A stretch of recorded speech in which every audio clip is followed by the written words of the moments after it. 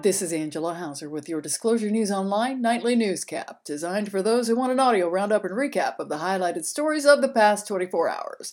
It's Friday, we're at the end of a massively busy week, and news has kept on rolling in, so here's your newscap for the evening of Friday, February 13th, 2015.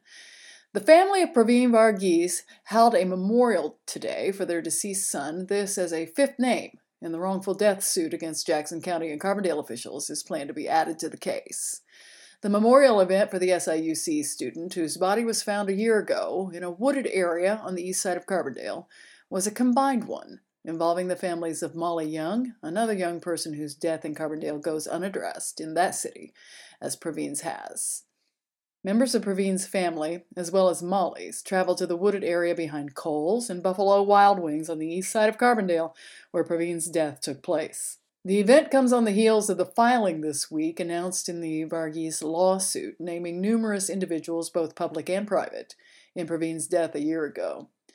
Already named in the wrongful death suit are the City of Carbondale, former Police Chief Jody O'Gwin, the Illinois State Police trooper who responded to the scene of what ultimately was Varghese's death, Chris Martin, and the last individual known to have seen Varghese alive, El Dorado native Gage Bethune. Now, Jackson County Coroner Tom Kupferer has been named as a part to the suit, this coming as count 6 in the wrongful death suit filed last year. In this count against Kupferer, it's alleged that on or about February 12, 2014, Kupferer, as the elected coroner of Jackson County, performed an autopsy on Praveen Varghese and, while having a duty as coroner to make inquiry into causes and circumstances of any death which occurs through violence or suddenly and with suspicion, as in a natural death, he breached that duty by failing to discover, by medical means, the death of Varghese in a breach that was willful and wanton. The allegation is that the death, being a willful and wanton breach of duty, led to failure to make a complete and accurate autopsy and caused intentional infliction of mental suffering to Varghese's family. They later had to get their own independent autopsy done, and through that learned that Varghese's death had nothing to do with illicit substances found in his body, as Kupferer concluded, nor did it have primarily to do with exposure to the elements, as Kupferer concluded. Instead, it confirmed that Varghese wasn't under the influence of anything and that he had been beaten to death.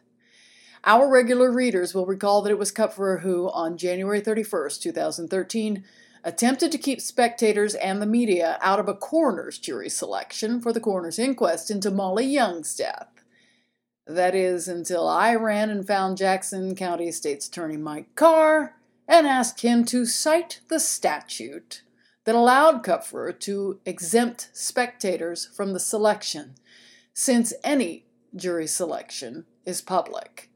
When Carr couldn't cite the exemption, he stopped the coroner's jury selection and allowed pretty much everyone back into the courtroom to watch the public action take place in public. There's a lot wrong going on in Jackson County and in Carbondale in particular. We've covered these two situations, each of them from the outset. Stay with us as we continue the coverage, and the pressure on the public officials increases.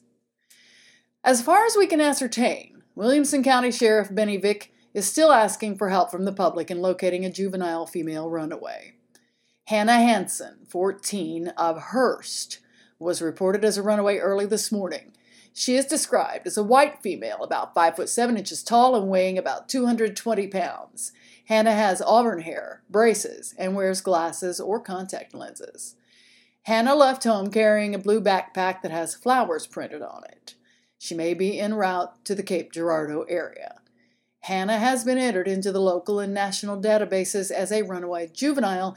Anyone who has information on Hannah's location is asked to contact their local police department or the Williamson County Sheriff's Office at 618-997-6541. 2 Southern Illinois residents were charged and appeared in federal court today on child pornography offenses alleged to have occurred in Perry and Williamson counties. Aaron Michael Aman, 25, of DuQuoin, and Colin A. Smith, 31, of Cambria, were charged in separate cases with using a computer to access and download child pornography images from the Internet. The offenses carry a maximum penalty of at least 30 years imprisonment a $250,000 fine, and a lifetime of supervised release.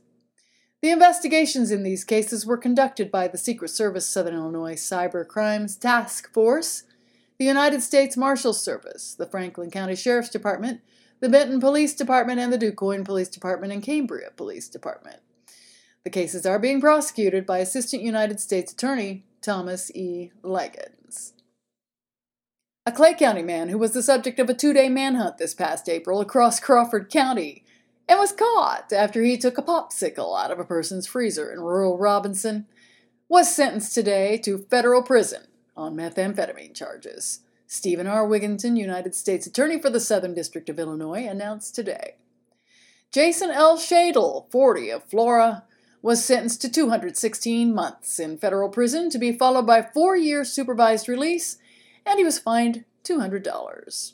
No value was put on that popsicle. Shadle had previously pleaded guilty to 4 counts in a federal indictment. Count 1 charged that from January 2011 until on or about April 18, 2014 in Clay County, Shadle conspired with others known and unknown to the grand jury to manufacture more than 50 grams of methamphetamine.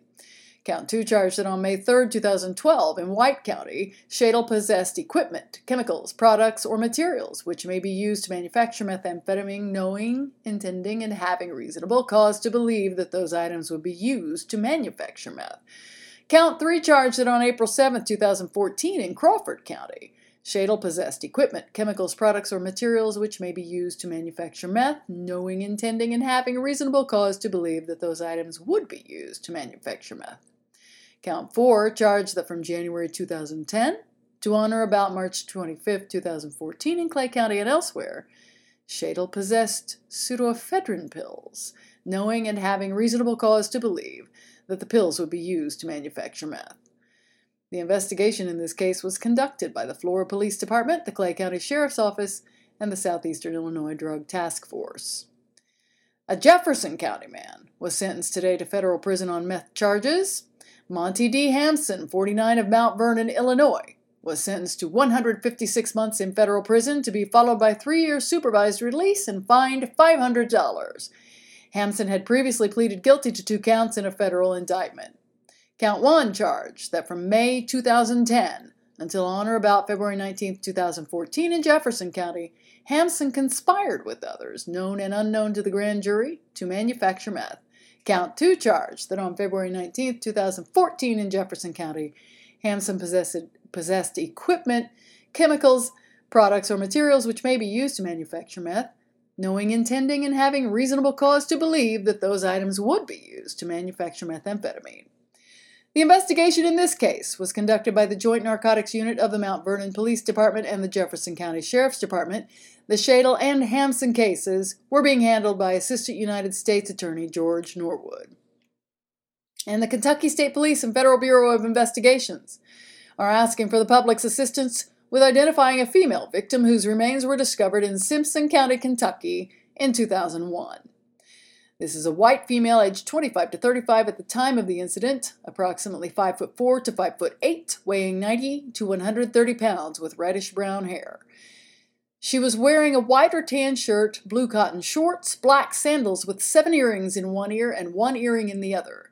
There are no distinguishing characteristics on the remains. She may have been pregnant at the time of her disappearance. There is a scar on her face and one on her right wrist. She has a healed fracture in a rib and upper right arm. An outlined tattoo of a rose is on her left breast. Dental records are available for professionals to view.